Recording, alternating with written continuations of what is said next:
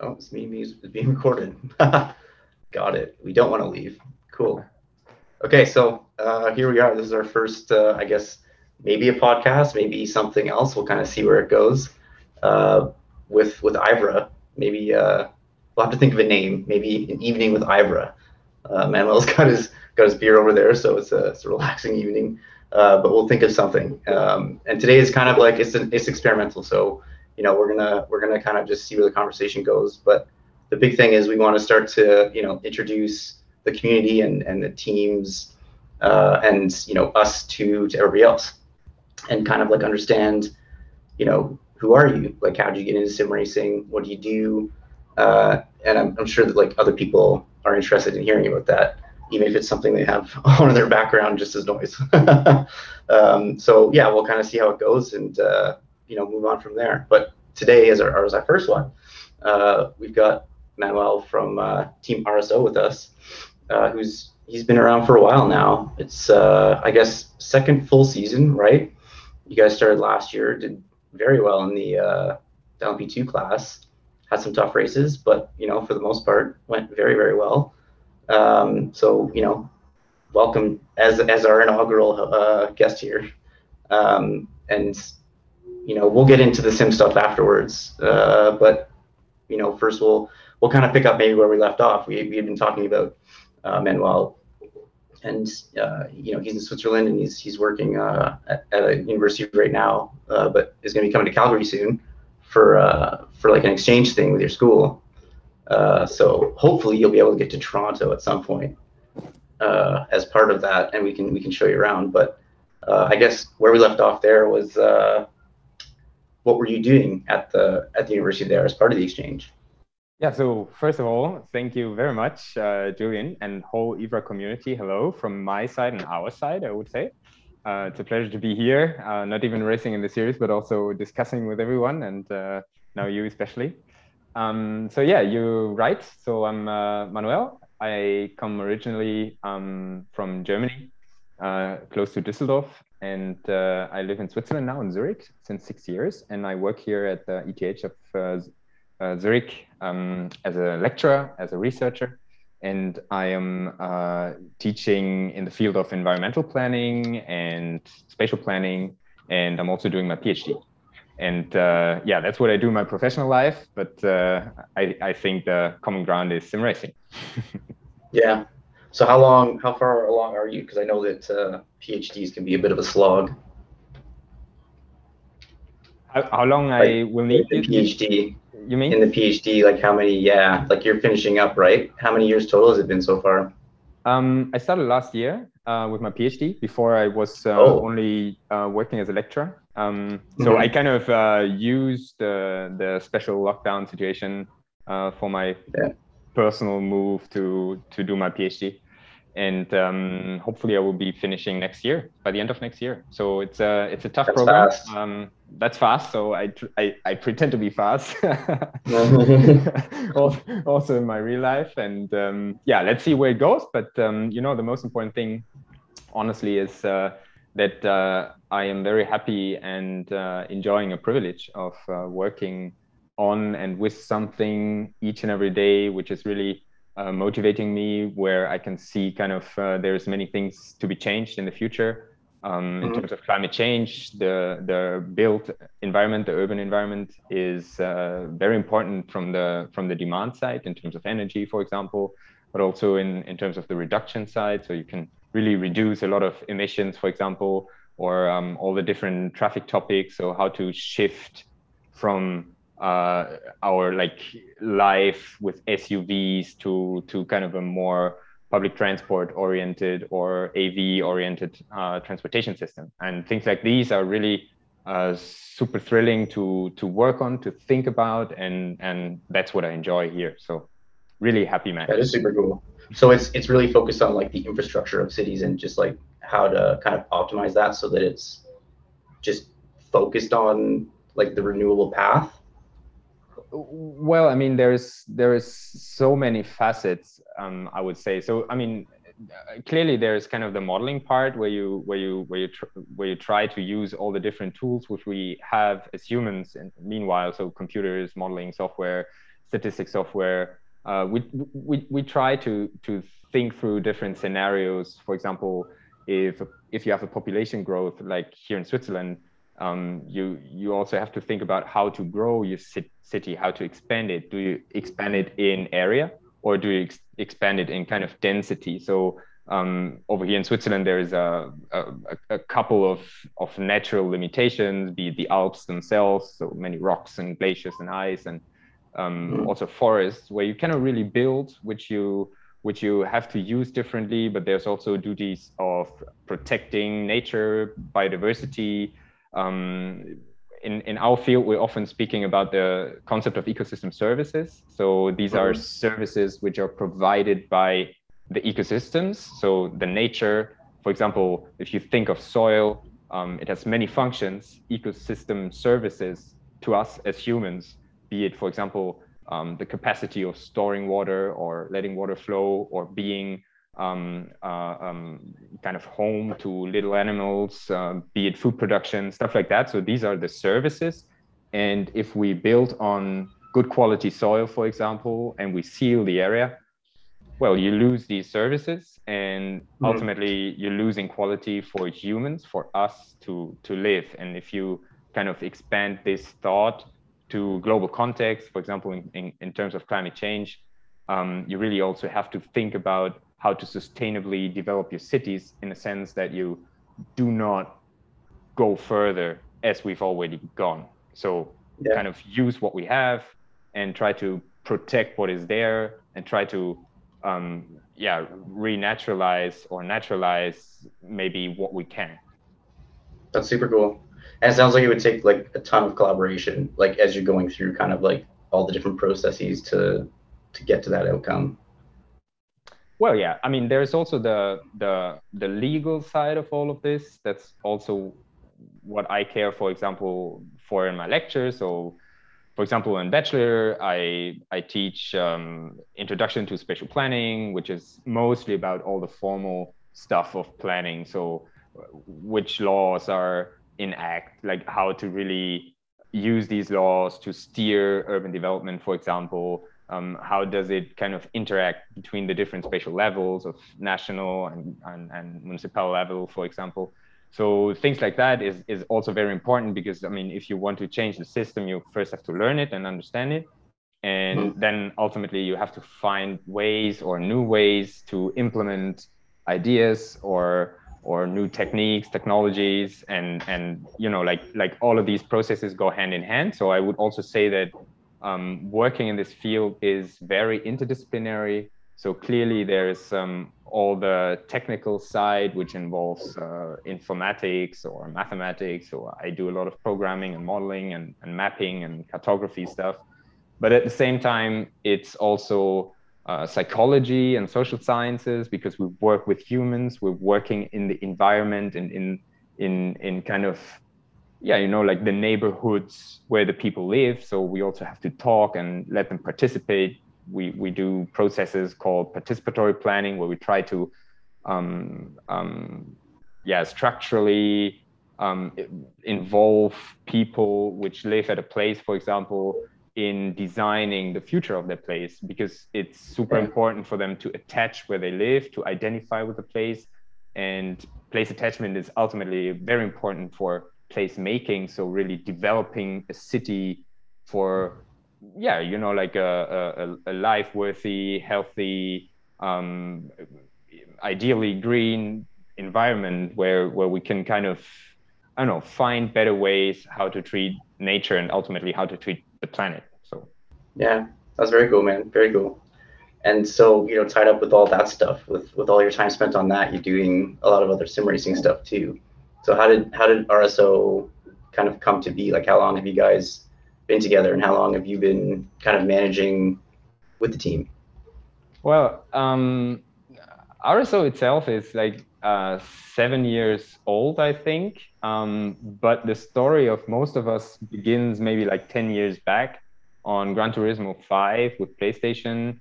Nice. Most of my teammates, we met because we were opponents in what was kind of like a German championship on Gran Turismo. So there was like weekly races with fixed setup cars, and there was kind of a qualification system. And if you end up in the top split, which was only 15 cars back then,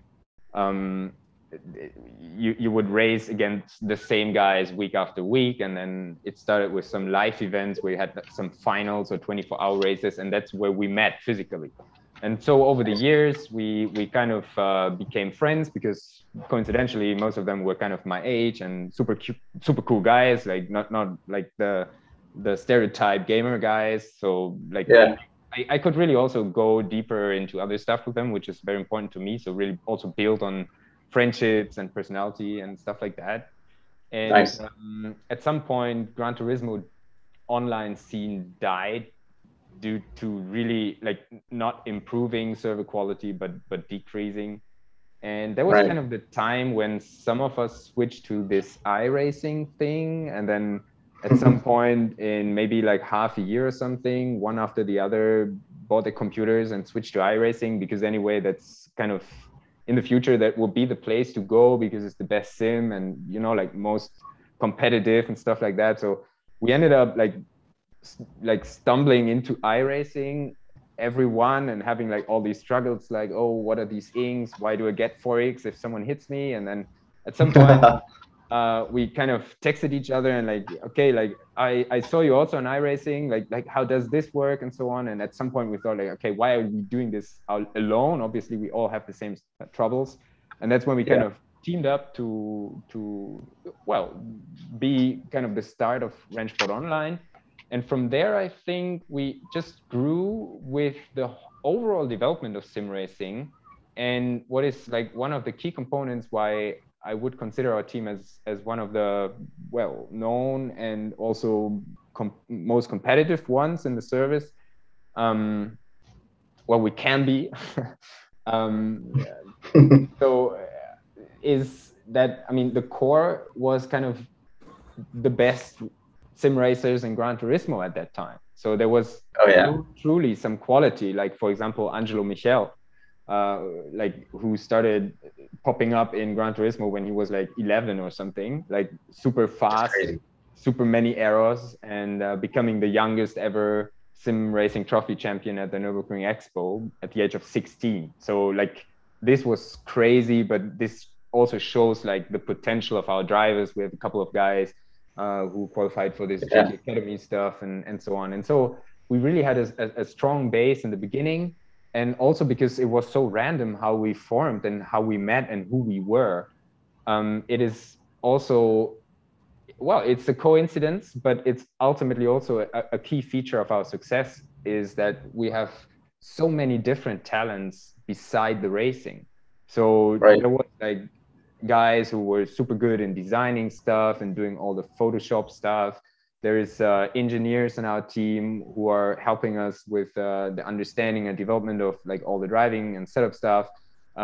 We have many people who are super talented in all the programming side of it. So we also built many tools in the past years and really went into the very analytical part of sim racing, the very technical and very, I would say, professional part of sim racing, because that's where I personally see the future of this sport.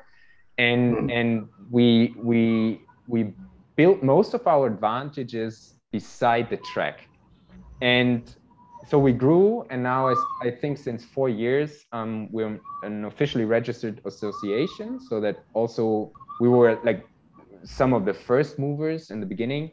But we learned very quickly when we formed as a team in iRacing that there was some interest from external people coming to us. Like, okay, like it's super cool what you do. Like, how can we involve? Like, okay, we want to pay you stuff.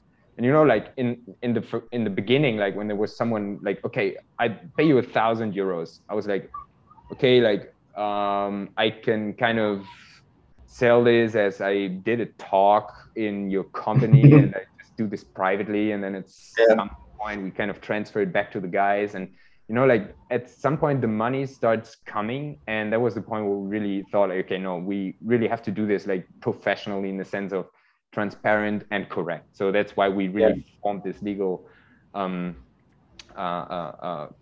form.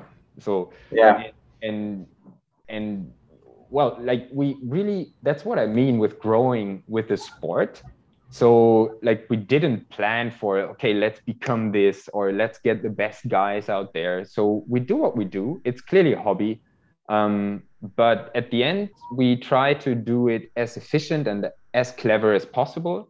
And I would also say we share the fascination for really working on the details. And that's also why we enjoy it a lot for to prepare, for example, for the races. That's, I mean, personally, my personal opinion on that is I enjoy it even more sometimes, most of the time, than the races. So like these like 6, 5, 4 weeks before a big event pops up, that we meet every day, we have our ideas, we discuss. There's so many things in common, and at the same time, it's awesome to also see everyone every now and then personally. I mean, was a bit difficult in the last 1.5 years, but you know, overall, it's like it's a hobby, so we do it because we want to enjoy it, and that's why we care so much for well, like a very good team climate,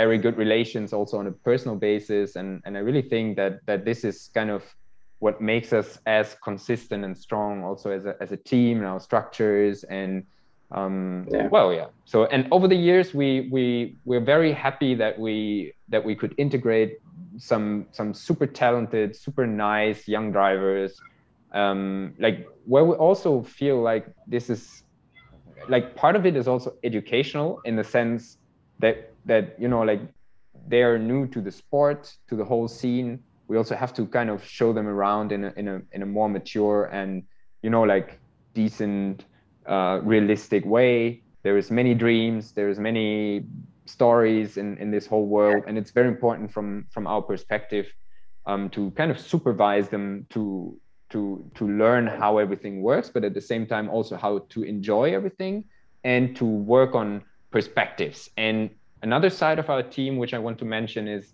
that we really built some super interesting partnerships into the real life scene in the past years.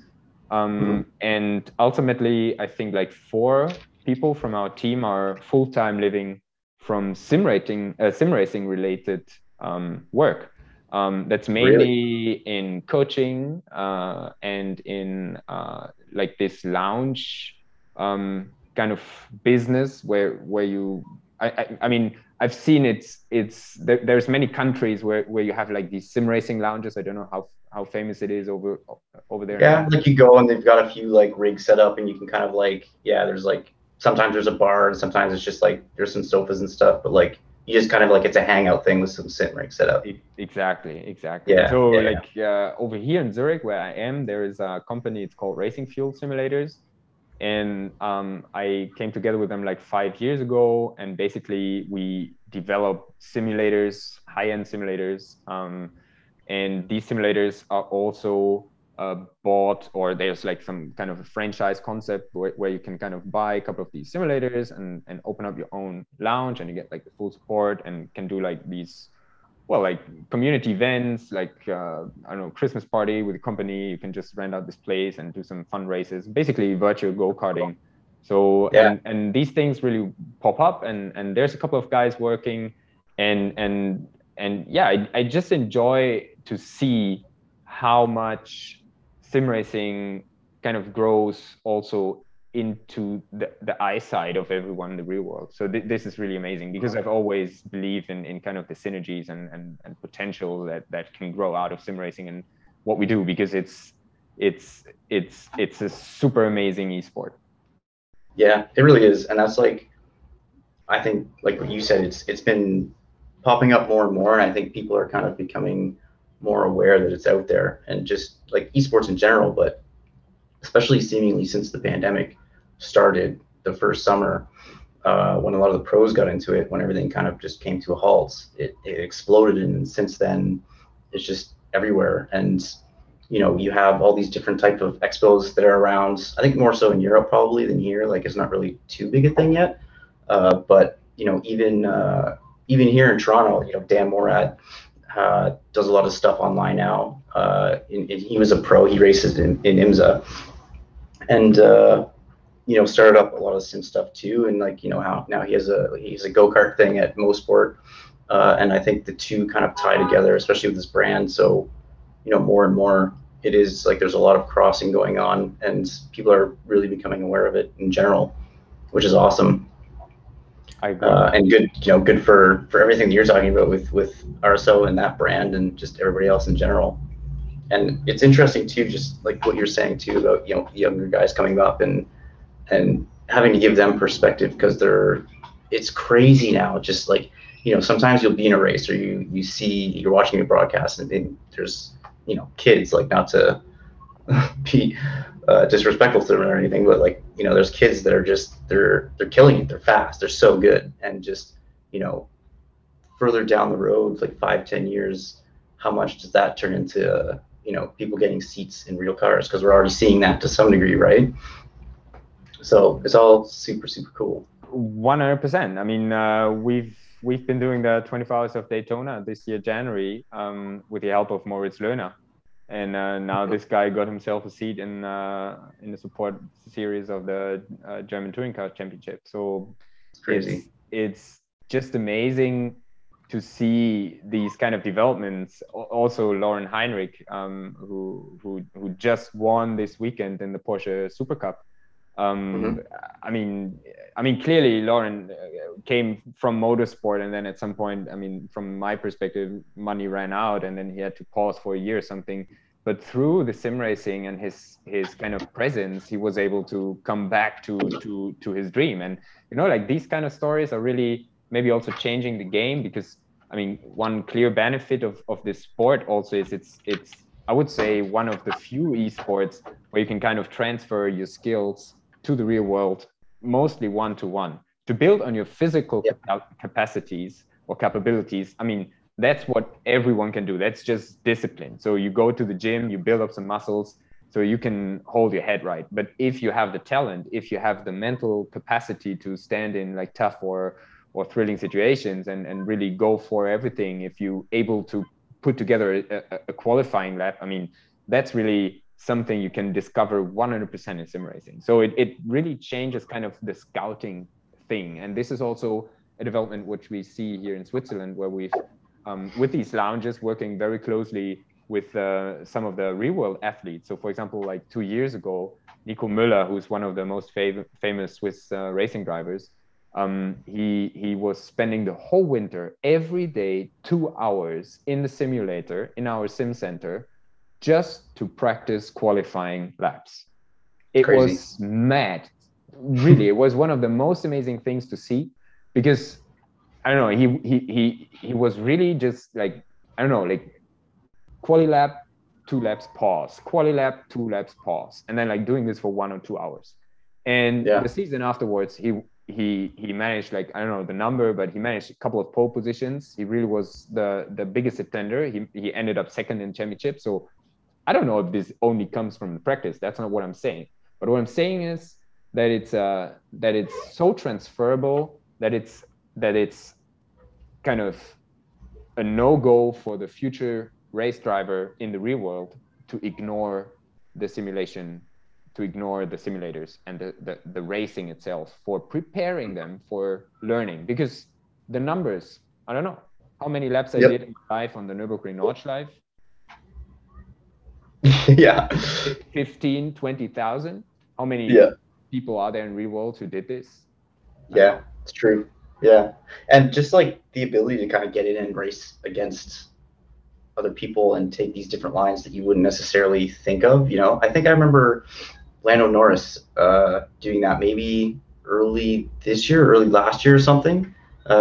Just you could see that he was taking a line that was unusual, but that he had mentioned, or somebody mentioned, that it looked like he got it from the sim, which is very cool. Another cool thing. One of my most favorite examples here is Max Verstappen practicing this outside blanchiment overtake in the Formula One cars back in his first year when he was racing for Toro Rosso, and he was practicing this with the Red Line guys, with I don't know who, I think Freak, I don't know. So anyway, so he was practicing this, and like a week later, he was doing this overtake on the outside, and like everybody in the Formula One broadcast was like, "Oh my God, that's crazy! How can you stick to this line?" And I was sitting there and like, oh, I've seen this guy doing this. Yeah. That's sick. Yeah. So crazy. Yeah. And it's cool to see them just like doing regular official, like crazy, like just events where you have the iRacing official special events and you've got like all these pros in it. And it's like we're sharing it here with pros, like that's cool. You know what I mean? I admit being into racing for 35 years now, it's just incredible to be able to say like, okay, yeah, I've been racing with Lando since he's what, like 13, 14. I've overtaken and won a race with Fernando Alonso. I've battling Rubens Barrichello. So I mean, obviously that's just also one part of the fascination for those of us who are not aiming to become a real world racer, but still admit to love the sport. And the sport is the exact same thing. Motorsport. Yeah, exactly. Which like I think that'll be one of my highlights forever in sim racing was when Fernando did not leave the space for me outside of Parabolica once. Totally pushed me out. So that's something I will never live down. That was fantastic. I was kind of stoked with that. But yeah, it's great, and it's like I'm definitely personally stoked to see where it keeps going. Where do you guys think you're gonna go in the future? Like, how do you see things going? Well, you know, it's a difficult question because I mean, as a scientist, like one of the biggest challenges is dealing with uncertainty, and future is uncertainty. So you cannot really plan. So what I always say in my team is I want to stay flexible and dynamic and adapt fast to changing situations, to always work on a very trustful and kind of belief-based base, for example, with our partners. So we kind of have to believe in the same goals. For example, when we met Richard from SimLab, it was like 5 years ago. I just ordered my rig there because it was kind of what popped up on Google, and I was kind of texting with this guy, and we discussed a little bit, and I was like asking like, okay, well, like, what are you doing? I don't know. He was selling like 200 rigs that year, working with his wife in a garage. 5 years later, this guy moved like 8 times, has like more than 30 employees, and like it's just crazy. But at the same time, it's very amazing to work with these kind of guys which are same mind, like kind of following ideas, believing in this sport. And maybe we've got the opportunity to also discuss a little bit about David and Sasha from TFR Lab a little bit later, because that's one of our newest partners, and that's also a very good example for why we and how we build up our partnerships. Because I think for us the most important thing is to stay motivated, to kind of believe in what we do, to enjoy turning on the computer. And so at the same time, we are very clear about why we are good as we are, and that is also to a big part because of the hard and very efficient work we do beside the track. And so we also want to keep that running. And personally, I believe that if we kind of do that, have partners which are like more like friends, and we work on the same visions, having a team that is kind of enjoying what we do, and at the same time having kind of new ideas, developing tools, building on partnerships which give us certain advantages, that is kind of a super nice foundation to kind of be prepared to be flexible, whatever future holds. So that is what I would kind of describe our future to be, or like at least like like these 3 parts we can influence that, but we cannot influence what's happening around. So yeah, I know what you mean, man. I totally kind of take the same approach in general to things. It's kind of you work to do like what you're doing right now well, and that's gonna kind of shape what's coming. But it's like trying to predict or create expectations is always a tough thing, and like it can end up kind of leading to disappointment or closing your eyes to opportunities that come around because you're you're not focusing on what's happening in front of you type thing. True. But for the season that's coming up, how are you guys feeling about that? Well, first of all, we doubled our effort. So we have a second car now fielded up. So Yep. last year was our debut season, and we lined up in an LMP2 car, Dallara. And this year we also have another entry. So we also lining up with that Dallara again. But we also have a GT car, which will be a Porsche. And that is also a nice story because what I also mean by building up kind of partnerships is also having a very close and open and transparent and friendly exchange with all the teams around us. So we're doing the same thing. So I'm not mad at anyone. So we can discuss certain situations, but I mean, there's no big deal in kind of having too strong emotions. So I think that way we ended up having very good relationships with other teams too. And one of them is VRIC KC Racing. That's basically the team of Keith Camilleri. And he has kind of a small team. I think that they're like 5 people, but they also have this nice partnership with VRIC, who's kind of also a developer of sim racing hardware, of cockpits. I think is UK based. And they are like 4 or 5 people, as I said. And so it makes it very difficult for them to, for example, enter a car for the full season, because most of the time they cannot make sure that there's enough people. So we asked them what if we can do that together. And so we ended up having an entry of 5 drivers, 3 of KC and 2 of RSO. And Nice. so that is a very nice story, and also very competitive entry. So I'm very curious how this goes, and guys are looking forward. Like the LMP2 team in our team is kind of trying to also kind of teach them a little bit from our experiences last year, because there's many things to learn. And Yeah, anybody that's coming in that's new, there's so much stuff they've got to get used to. Yeah, it's great. Yeah, so what's the expectations? To be fair, it's still the debut season for our GTE entry. So even though they're experienced GT drivers, and I really have a high opinion about them, I would not really call out any expectation now. So they should just enjoy it, maybe have like their highlight races, but also I'm sure that at one or other point they will have to learn like how difficult it is to, for example, have the overview, keep the overview in safety car. So Hey, that's well, good, man. Sometimes, and you just like settle in, like figure things out, and like after a couple of races, most people kind of pick it up.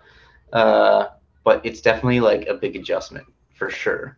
yeah, true. But then, like there's so many other teams, and obviously we're also there learning. And for example, what I liked, because I just love the idea. So Alpine, Geodesic at one point last season, I think I found out that they must have had someone who was kind of spotting the whole track to have an eye on where there's situations which could cause a safety car.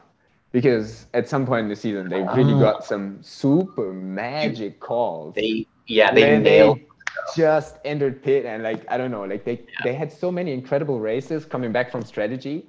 So I really appreciate that. So if someone of Alpine Geodesic is listening, so shout out, amazing strategy.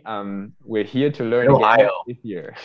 Mid Ohio, Ohio was coming back from what, like literally three laps back or what, like it was nuts. Crazy. Yeah, hopefully we'll see some of that again this year. They've got a few entries too, so they're always competitive. So, battles with you guys at least, that'll be fun. Yeah. And you guys are teaming up as well with 5-star for GT Sprint, I think, right?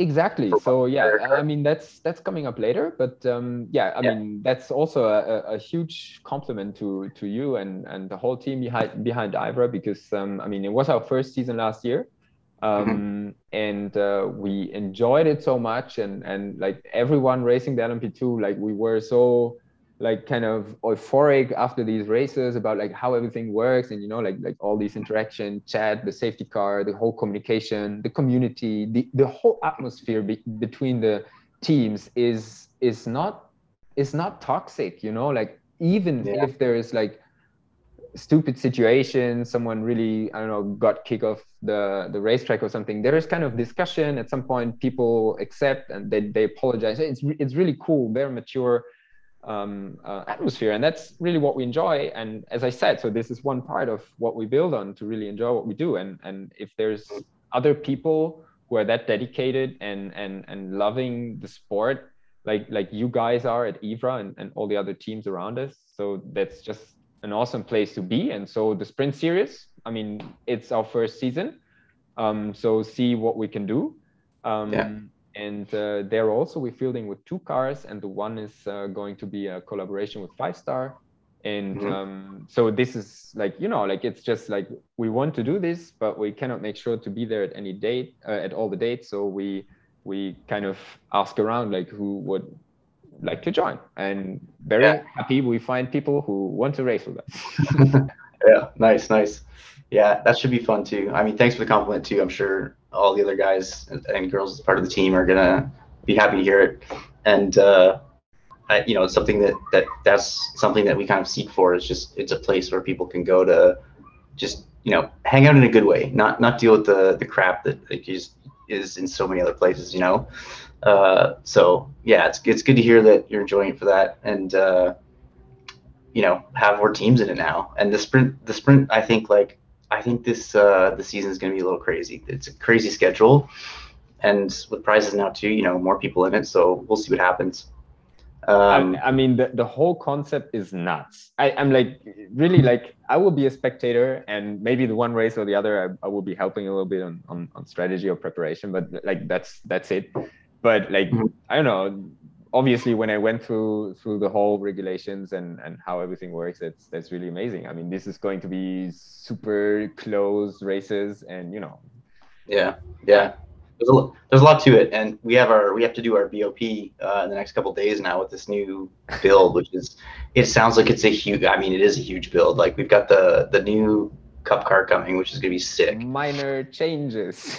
Minor changes, yeah, to like all the GT3s. Apparently, the GT4s are gonna be much different too. So yeah, we've got our work cut out for us over the next few days. That's for sure. But as part of that, we have TFR Labs helping us out for that, which we kind of we looked at a couple different options for BOP, and we, you know, looked at the data that they had from some work that they did last year from some other series, and I think if I remember correctly, like across the whole season, it was like 0.1 difference between the cars they BOP for, which is insane.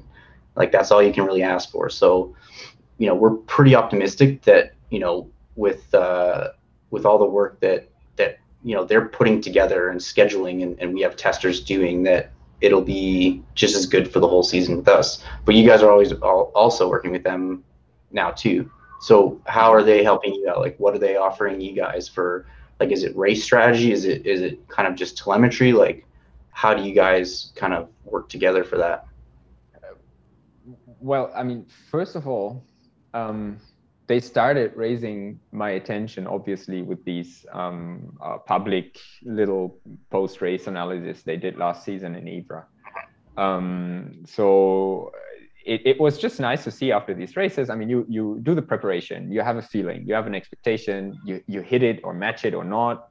You have the race and everything what happened, and then afterwards you kind of see the times, and that tells you part of the story, why your race went how it went. And this is an important fundament for like working on the strategy and the whole development over the season and towards the next race. So I was chatting with a couple of these guys. So David Berklaw in the beginning mostly, and kind of, I don't know, just telling them that I really like what they do. Because it helps me understanding my races better, even though I understand it's very basic to show some average times, but still it's a nice service. It was for free. And then we ended up discussing and meeting and also exchanging about like all the different, I don't know, ideas in this whole sim racing environment. And I was telling him about many tools that we developed as a team, which we're using kind of behind the scenes, which help us preparing a race, setting up a car, getting our strategies right in the race.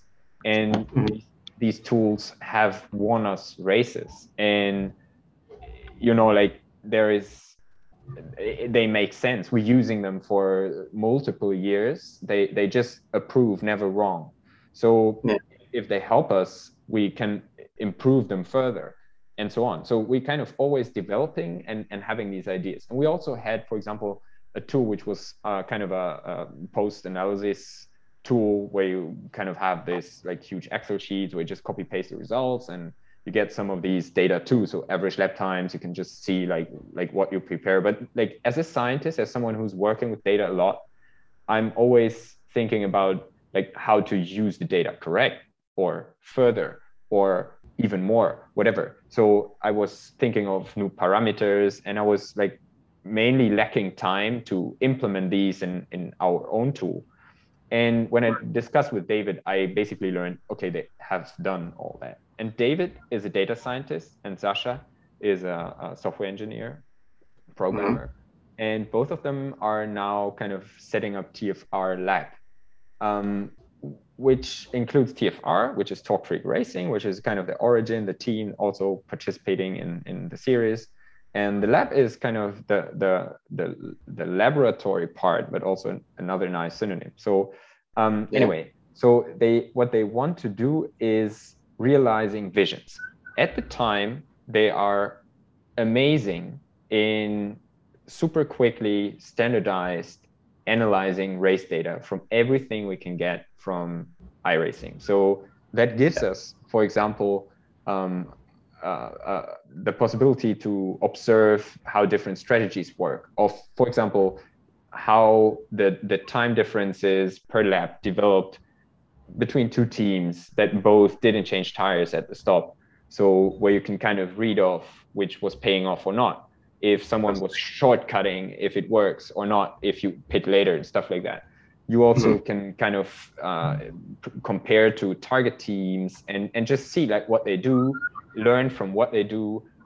We implemented many parameters in the meantime, where we can, for example, understand how much time we lose in traffic compared to the others, for example, which is super important in endurance races. We also now, I mean, working on new ideas in the future for extending these parameters, live data. So basically have that live visualized during the races, or so how, sorry to like interrupt there, just like with that, like what you were just saying, so like how like in depth can you go with them for the like the traffic data? Like that's pretty interesting, the differences of time like in the traffic that you're talking about, right? Like how in depth is that? Like are you getting differences in stints? Are you looking at that, or is it kind of just like throughout the entire race by lap? We look at it by lap. I mean, I'm not going into detail like how we calculate all that, but yeah, sure, by lap. I mean, we're really talking about like understanding also of different phases of a race. And if I, for example, think of one stint as a phase, two cars, both cars starting with 100% tire, so fresh tires basically. One car using the tire more in the beginning, being able to have a small gap, like 2 seconds or something, but really hitting the tire harder. Then dropping off in performance, like half stint through. The other car kind of saving tires because they were in the slipstream in the beginning, and they kind of be able to work out or work back into the back of the car, and then due to the better tires, even being able to overtake and working on a gap of 2 seconds. Clearly, you can remember like, yeah, that was when they were faster in the beginning, but then we caught them and we overtook them and we just were able to pull the gap. But if you see the data in detail by lap, and then also compared to, I don't know, changing temperatures, changing density of cars, stuff like that. So 1,000 opportunities. And, you know, like these tools, if you watch a Formula One broadcast and they show the camera to the stands of the team, you see all these crazy data, like animated graphs and like where every car is, and they like, I don't know, like Mercedes is like calling Hamilton in, and just like half a lap later, Verstappen is called into pits 2 to cover the strategy. Like, how do they do that? Why is someone able in the background to calculate what the race is going to be like in like 10 laps. So is there rain coming, stuff like that. So thinking of rain, so we need these tools in the future. There's not a single top team in, call me on that, 2 years able to win a top split race if they're not using these kind of data. 100%. Yeah, it's really cool to see how much that's kind of like progressed over the past, I guess, few years. I remember like when Casper and I were racing more than we are like now. We don't really have time to race anymore. But when we were actually on the track, you know, it's stuff that we did. Like we kind of just had a simple Excel sheet set up, and we'd like when we needed to get really into the nitty gritty, we'd go lap by lap with fuel and just see, you know what I mean, where we'd get, if we could get where we needed, where the other cars were, but nowhere even close to what you're doing with TFR Labs now and what some of the other teams are doing. Like I mentioned this before in the VCO thing that was up a while ago, but you know, Andrew Streetley, the team engineer for Fiercely Forward, like his setup, he's just a dedicated engineer for the team. Like that's how intense it is now. Like, you know, that's what these teams have is you've got to be that into that side of it and not just, you know, fast on the track, which I think, you know, comes into play potentially a little more too with variability, like safety cars and all that kind of stuff, right? Versus just a sprint race, because an endurance race without them is just as a sprint race over and over and over again, you know? So that's gonna be super interesting to see where it goes. And then if we get rain, I mean, oh baby, that's gonna be sweet. I'm stoked for it. I mean, safety cars. There's gonna be a lot. I mean, hopefully people take the time to practice a bit. Official races are gonna be interesting. And no spa in IVRA, okay? So no spa, okay. Oh man, yeah, we'll have it delayed for quite a while. Teach you guys a bit. Maybe 10 minutes will let you know what the forecasting 20 minutes will be. Perfect. That was hilarious. Yeah, but very super stoked for that. Hopefully, maybe by the end of the year we'll get it. It seems like that was kind of on the radar. Yeah, fingers crossed. We'll see. But yeah, that'll be just another. And then, you know, you talk about the data stuff, like if somebody builds in some type of like live radar type app to that, where it's like somehow you could like, I don't even know if that would be a thing, but just, you know, it'd be interesting to see how they do it. Like if it's just totally random, or if you can kind of like add it into the sim as different parts of like, you know, at this time set rain type thing. You know what I mean? That would be interesting. I think, I mean, as far as I understand, like all the different tech blocks they put online every now and then and describe a little bit like how they simulate things and what they set up. I mean, iRacing's clear advantage also in this whole discussion about like which sim is the best. I mean, this shouldn't be in discussion, because iRacing is just basically the best models. It's like every part of this game has its own model. And so I really expect rain to be modeled, and then I really think that they also use some forecast or like average weather scenarios or something to kind of predict what's happening, maybe implement a random factor or something. So that's really what I expect. So yeah, it sounds like the modeling for it too is not just from some basic things I've heard about it. So yeah, super stoked to see what'll happen and then how it's going to play out for us in the long run. But you know, like to just close that, I really think, and that's what I want to highlight, like ideas and people, like now David and Sasha with TFR Lab, like this is what really changes the whole game, because you know, like these guys are so talented, and I believe in their ideas, and I'm really glad and super happy that we can work with them and really also get so many impressions and understanding also on how everything works. So you're talking about the BOP. I think I can say that because anyway, I want to blog about it at some point. But like the most exciting project I've done in sim racing, I think I can say that is really the BOP testing we did prior to the Spa 24 hours this year, because we gathered together 30 drivers of both teams, Talk Freak and Rennsport Online, to test all 8 GT3 cars. We managed to do like, I forgot the numbers, I think 8,000 test kilometers in 2 days. And that data is crazy, because we were able to vary the weather conditions to get the data on different tires over the stint on one lap and so on. Basically, we did this to decide for a car, and also because we wanted to kind of test the whole procedure and kind of how to set up a BOP testing. But, you know, ultimately, and that was really amazing, that the iRacing BOP is so good. We ended up having 5 cars within, like, what was it, like 1/10, I think, 1/10 on Spa, which is kind of a 2-minute lap.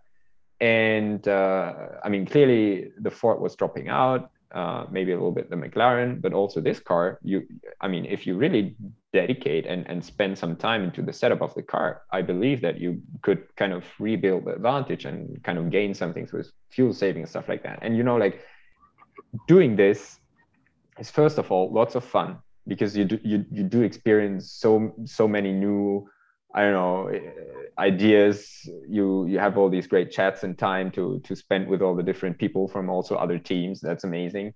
And ultimately, you end up understanding the whole game better and kind of choosing the BMW and being super confident it's the best car, and ending up in top split and seeing BMW is the best car. That's amazing. That's awesome. That's just amazing. That's sick. And you know, that's how right this way is. And so I'm very curious and super happy and looking forward to the whole partnership and development to come in the future. And I hope at one point that TFR Lab is going to be a partner of many teams, because it really helps, or can help if you understand it, but can help to improve the game. Yeah. I think, I mean, they're definitely getting their name out there and doing some good work. So I think, you know, only a matter of time type thing. And, you know, excited to see how our BOP goes and all of that we have to do tomorrow. So fingers crossed there's going to be no hot fix on Friday or something that kind of like sets us back into an entire new session. But yeah, we'll see. And then, yeah, we're straight into the first race of the season, Nürburgring. How's practice been going? You guys feeling pretty good? Well, I wasn't finishing to say what's the expectation for our LMP2 entry. And well, I mean, we ended up second last year. There was 7 races. We won 2 of them. We had like 3 poles and 4 podiums. And that's amazing, given the fact that the car was new. The level was super high. We had so strong and competitive opponents and other teams racing with us. So it was really crazy. And this year, I think competition really stepped up, and this is a huge compliment also to you as a series, and also to everything we as a whole community, like all the teams were able to show through the broadcasts and the racing last year. Because I really interpret it like that. There's like teams like Impulse or Simsa who joined the series now, who have super strong lineups and well-known drivers. Some of them also very strong on the LMP2. So really no newbies, even though if it's their rookie season. So I think, like, while last year there was mainly like 4 or 5 teams which fought for the championship ultimately, I think this year it could be like 10. So yeah, what we focus on now for Nürburgring is clearly to have a car which is fast, in the sense of we want to be able to match the same strategy we had, or a pace we had in the second half of last season, where we basically dominated the pace and had all of the race victories. So but at the same time, we want to improve on the strategy side, because that's where we also paid many, where we had to learn many lessons last year. I mean, it's, you know, there's so many things happening. So like when we go into a race, so there is a driver, but there's at the same time 2 people in the radio. So the one looking at the strategy, the one more like the spotter part. Yep. And, you know, like if there's safety car called out, there's like so many things going on in your head, like, and as a driver, and then people talk to you like 2 different layers, and then some driver also talks to you like someone's doing something, and then it's really like Kimi Räikkönen moment, like, don't talk to me, I know what I do. Leave me alone. But at the same time, I have to admit, like, okay, can you please help me like with the safety car procedure now? So it's like really so many things. And so what we what we introduced now for this season is to have a pre and post briefing of the races. I mean, anyway, we're doing this, but we want to really do this in terms of strategy, to really think through different scenarios, to be better prepared on that part. And also we really want to focus on what we can kind of do or change, and that is the car and setup and how much we practice. And so personally, I just love that car. It's, I don't know, I mean, I'm not such a good driver, but with that car, I'm really on quite a good level, and I know that. And that also is kind of why I really want to enjoy the full season. So I'm only going to race that car until the last race of the season. So, well, you know, like this is, I know that this is also changing something if you just specialize and like focus on one thing.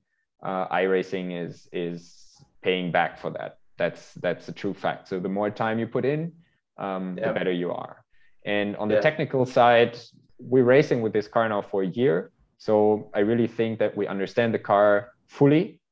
Still, I'm super surprised that seemingly we are the only team going for a completely different approach in setuping the car. But I take that. How so? Well, that's. I mean, with no secrets here, but like to give away or anything. That's part of the secret. No, but it's. I mean, I think I'm not telling a secret to everyone who's kind of also looking at these details and trying to also learn from what the other teams do. But I mean, clearly we are working with a completely different approach than all the other top teams, and that's also very interesting to see in the races, like how the different cars do perform over the course of the race and under different track conditions and stuff like that. So we also try to involve that more this season. So all in all, more structure in our preparations and how we do the races, more focus on the car, and then we will see where it goes. But I know that if we ended up second last year, and it was quite close, and so Imola. I was just gonna say something about Imola with the setup competition, but I decided maybe not to. Well, see where it ends, but clearly we want to improve from last season. Yeah, that's awesome. And it really was close last year. I think, in all fairness, Delta Sport did get a little lucky in the final one, because when we had the second restart, it was like everybody was driving on ice and the tires were cold and everybody's going off, and they got hit fairly hard, but came away unscathed, and just luckily we were able to continue, no problem. Otherwise, you know, who knows what would have happened there. But I think, you know, given last year, definitely look to see you guys in contention again, which is going to be exciting. And, you know, with the new season, a lot of changes coming up. Are there some that you're looking forward to compared to last year, or that you're kind of like, not too sure yet? What do you think? Well, I mean, obviously there's one change which really got our attention, and that is kind of the 1,000 kilometers race length and 7-hour maximum race time. So if there's so many safety cars that we kind of extend the race so much that we won't hit the 1,000 kilometers, the race is going to be finished at 7 hours.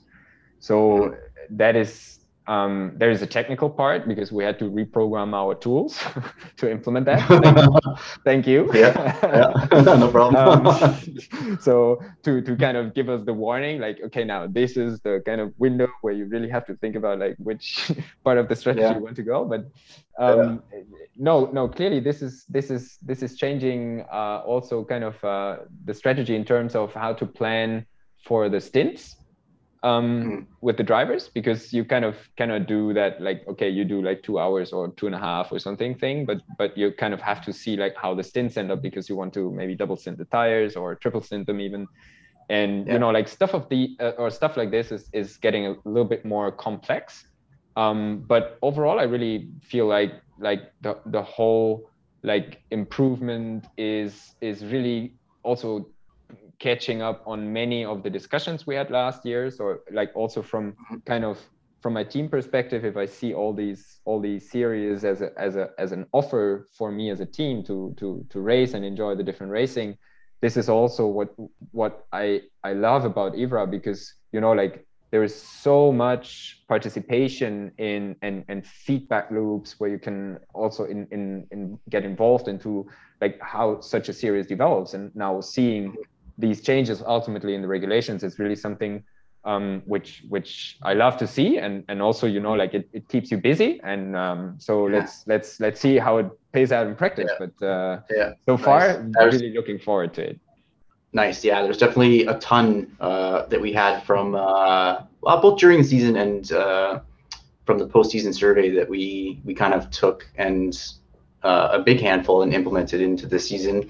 Some of them were regulations based, so scrapping the kind of like limit on the amount of drivers that can be on a team, or moving within a team to a different team during the year. That kind of didn't play well for a couple teams last year, but sometimes you're into it already and you can't make the change because it's already affected other teams, despite realizing this isn't the best idea, but you can't change it quite yet.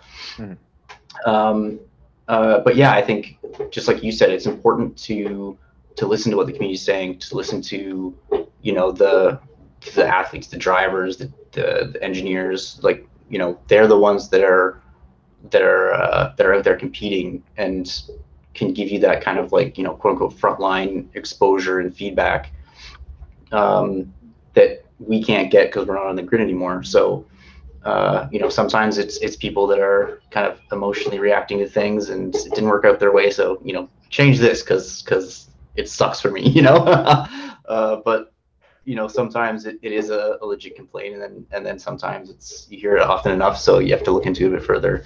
So definitely a handful of changes coming into the season, and a couple of those, what do you think is going to be the most challenging, I guess, in terms of the circuits that we've got? Like, what do you think will be the toughest race? And with this big GT3 field now, compared to what we had last year, like, how do you see that kind of playing out? What do you think is going to be the toughest for you guys?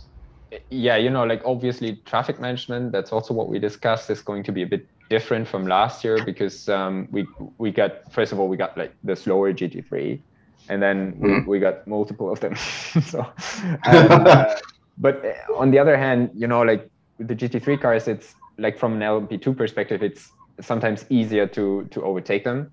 But I expect that especially these situations become more complex, where the GTEs are lapping the GT3s while the LMPs are coming.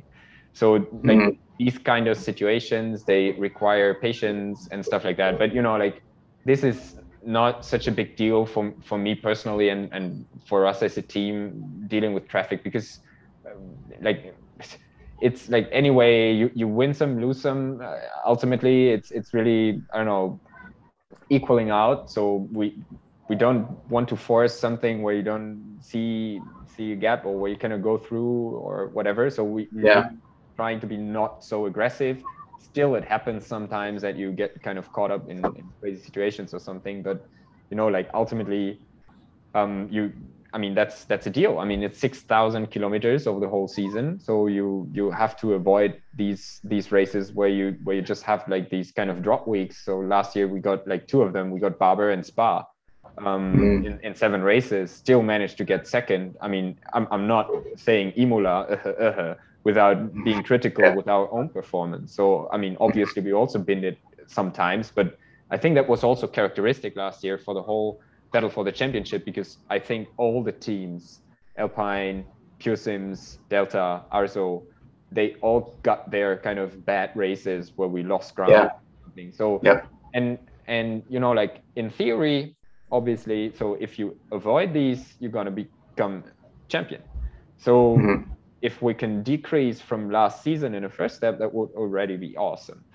And I mean, then the tracks, they're like very different from last year. So all new tracks, and that's also one nice thing about IVRA, that you come up with like most of the time kind of untypical tracks which are not being raced so often. I mean, there's kind of exclusions or whatever, but anyway, so it's a very interesting calendar, I mean, personally, I'm looking forward to Watkins Glen, which is a track I just love to drive because it's so fluid. Still, it's super difficult to overtake over there.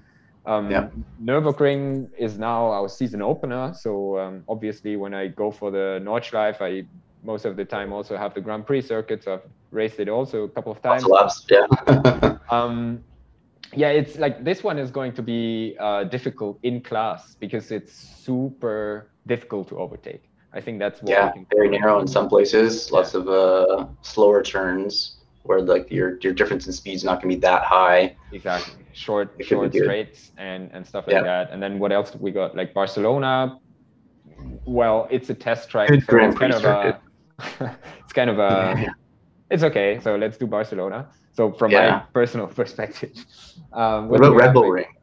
Red Bull Ring? I think that's going to be intense. Red Bull Ring is going to be intense, but I can brake. So I think it's going to be a track which suits me, but I have to buy it. So let's see. I haven't been on it all yet. No, not on iRacing. So well, it's like what, like 6 corners or like 8, 10? Yeah, I don't know, like... it's true. But I mean, still it's and I thought it is, and I kind of looked at it. You watch races, and I hadn't tried it anything else, and then got it when it came out. And I was like, oh my god, this is so much more difficult and actually great Grand Prix circuit than I thought. Like it's challenging because of all the elevation also in the corners. You really have to everywhere and to control the car very much on throttle, especially also. It's a great track, and again, like there's a lot of tight sections where there's not too much room for passing, and then getting into some of those corners, everybody thinks they can go outside in what is it, turn 4. You see like guys in F1 trying it, doesn't really work that often. Everybody's trying it, doesn't really work. We'll definitely see that happen in race 2. As long as race control of IVRA is not handing out for penalties like the one Norris got, I'm totally fine with it. So yeah. We'll see. But yeah, I'm looking forward to the season. It should be a good one. What are you looking for, especially with the new rules? So what do you expect from like your organizers or race control perspective? I think we're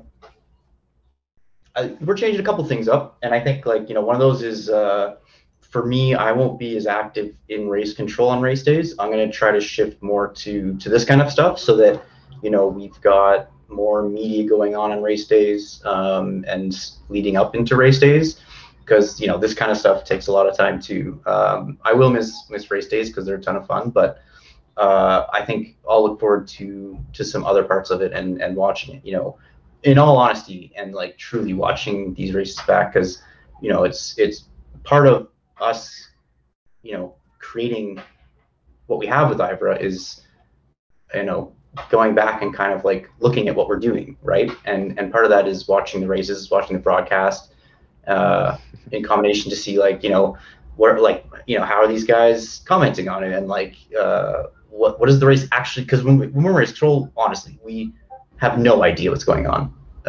It's the entire time is legitimately, there's we have no clue what's going on.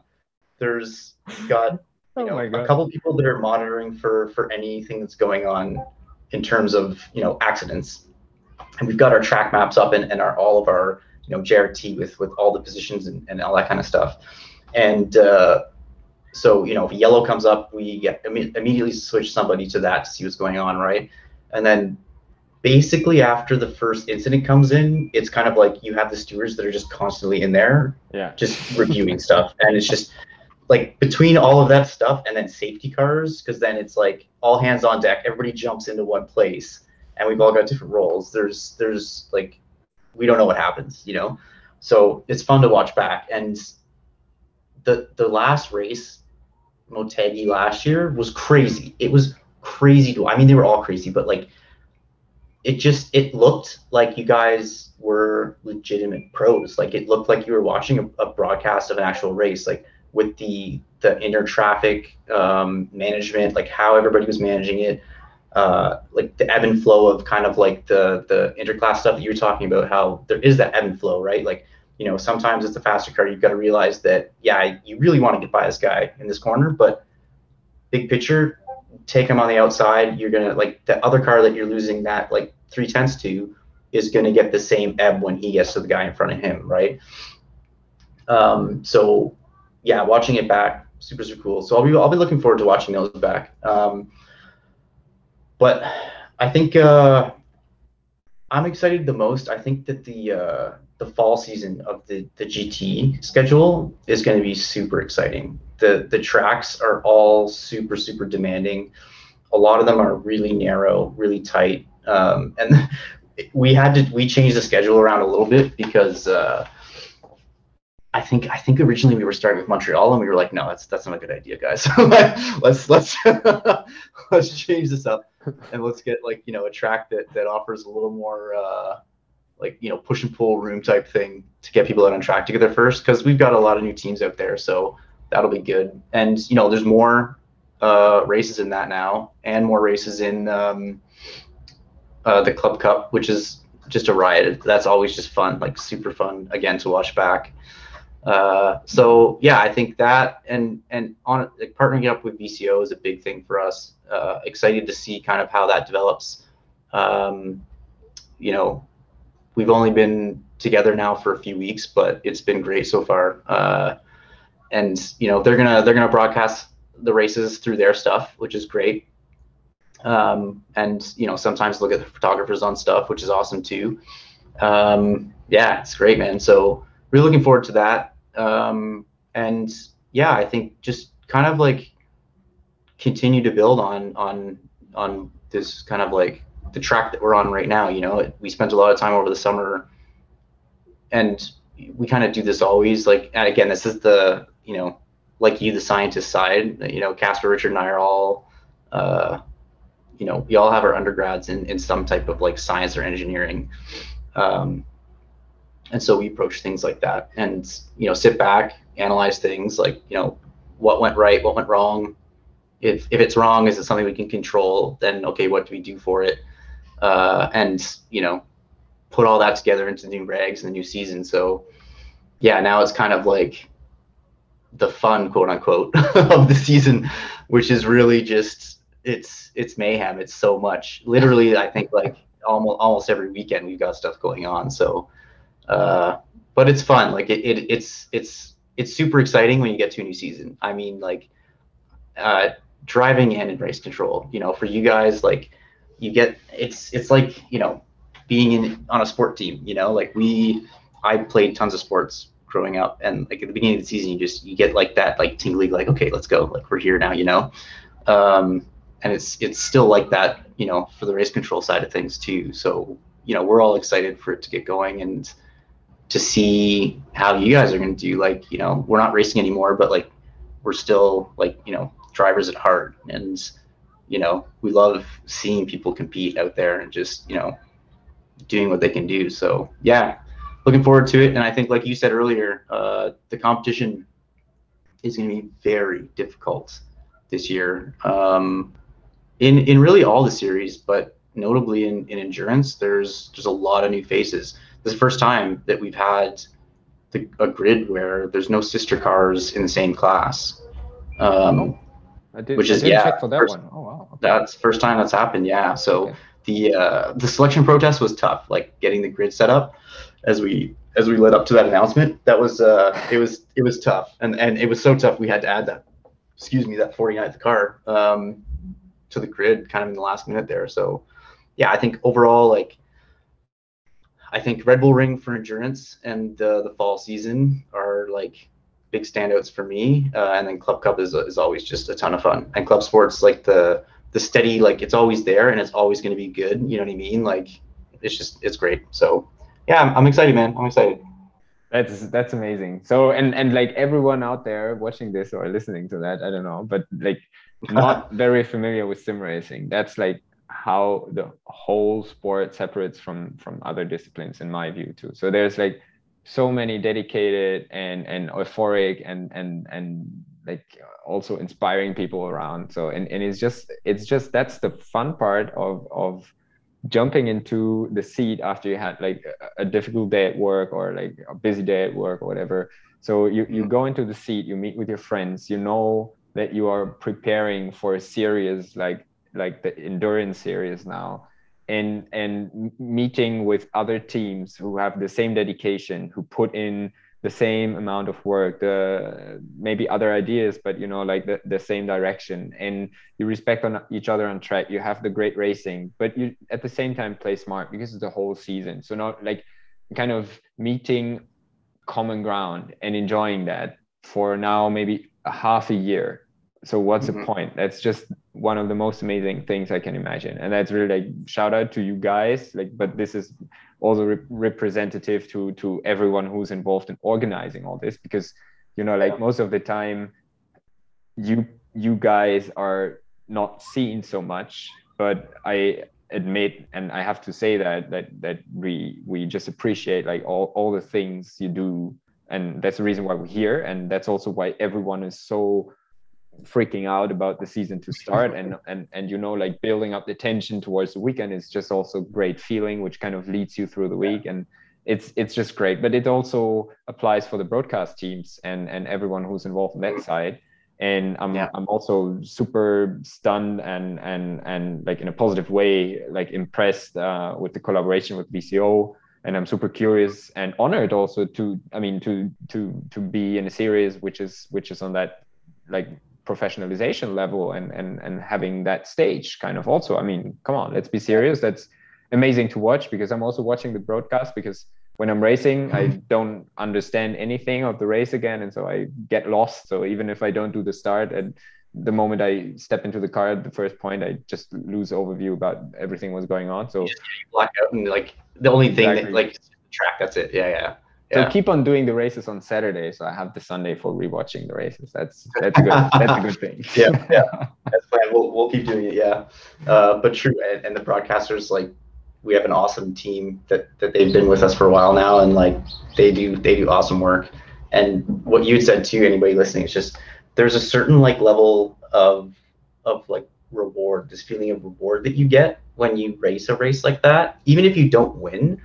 The amount of work that you've put in, and the attention to detail, and the attention to like the craft of being able to be on the circuit with other people. You know what I mean? Like, for us, and granted, it's been a couple of years now since either of us have raced in something like this, but like, in our prep, it was like, okay, like now we have to do laps side by side, the entire lap for like X number of laps, to force each other into these positions, so that if I'm on the outside here, I know what I can do on the outside, Exactly.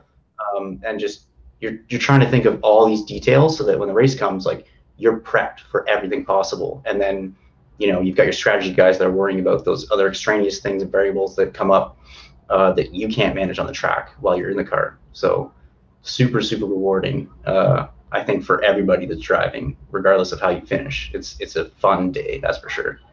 I agree, unless it ends in T1. But yeah, just here for synchronity, guys.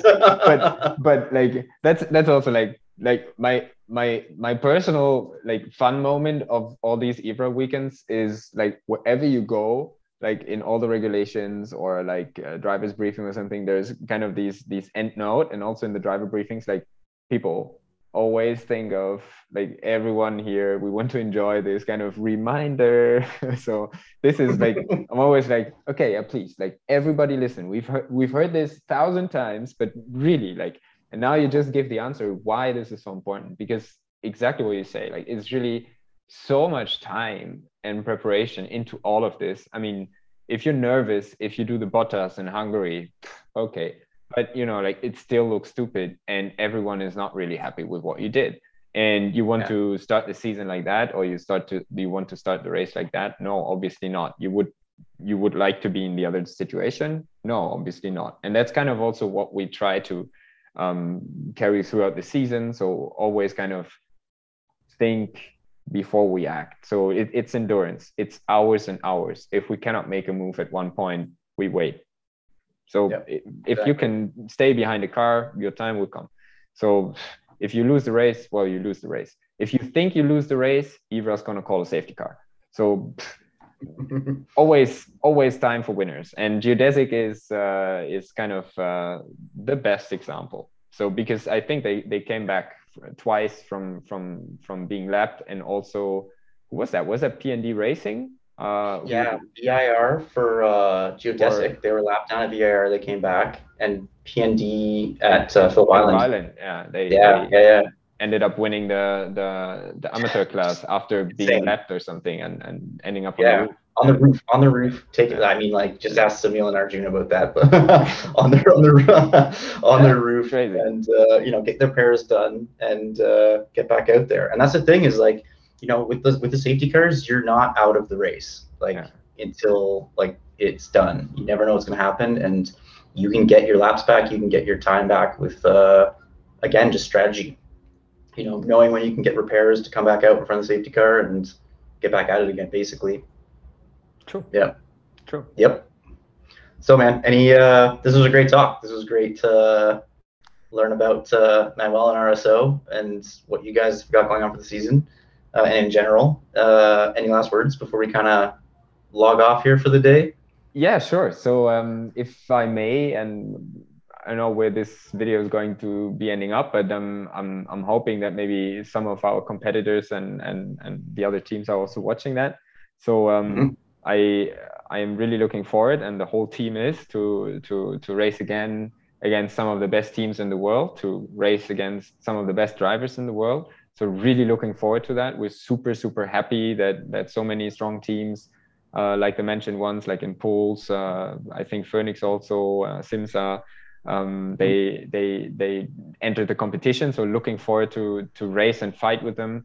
We're trying to keep it clean and see what the season shows in the end, but really shout out to everyone. Shout out to Delta. Looking forward to see you on track again, and being the toughest challenger for kind of defending your title. So still very much appreciated battle with Delta also. So really looking forward to that one. And so thank you everyone for watching this, for listening. Looking forward to see you on the weekend. And ultimately, thanks to the whole team, to my team. Has been a super nice preparation so far in the last couple of weeks. I think we're very focused, looking forward to the race, and it's going to be fun. So see you on Saturday. Nice. Yeah. So and thanks for joining us as our first one here. And good luck to thank you and the rest of RSO. We'll see what happens in the first race and throughout the season. And hopefully for everybody else listening out there, we'll talk again soon with somebody else, and you'll have some more insights to listen to. Yes, I would be definitely listening to that one. Awesome. Or to these. Yeah. Okay. See you guys. Bye.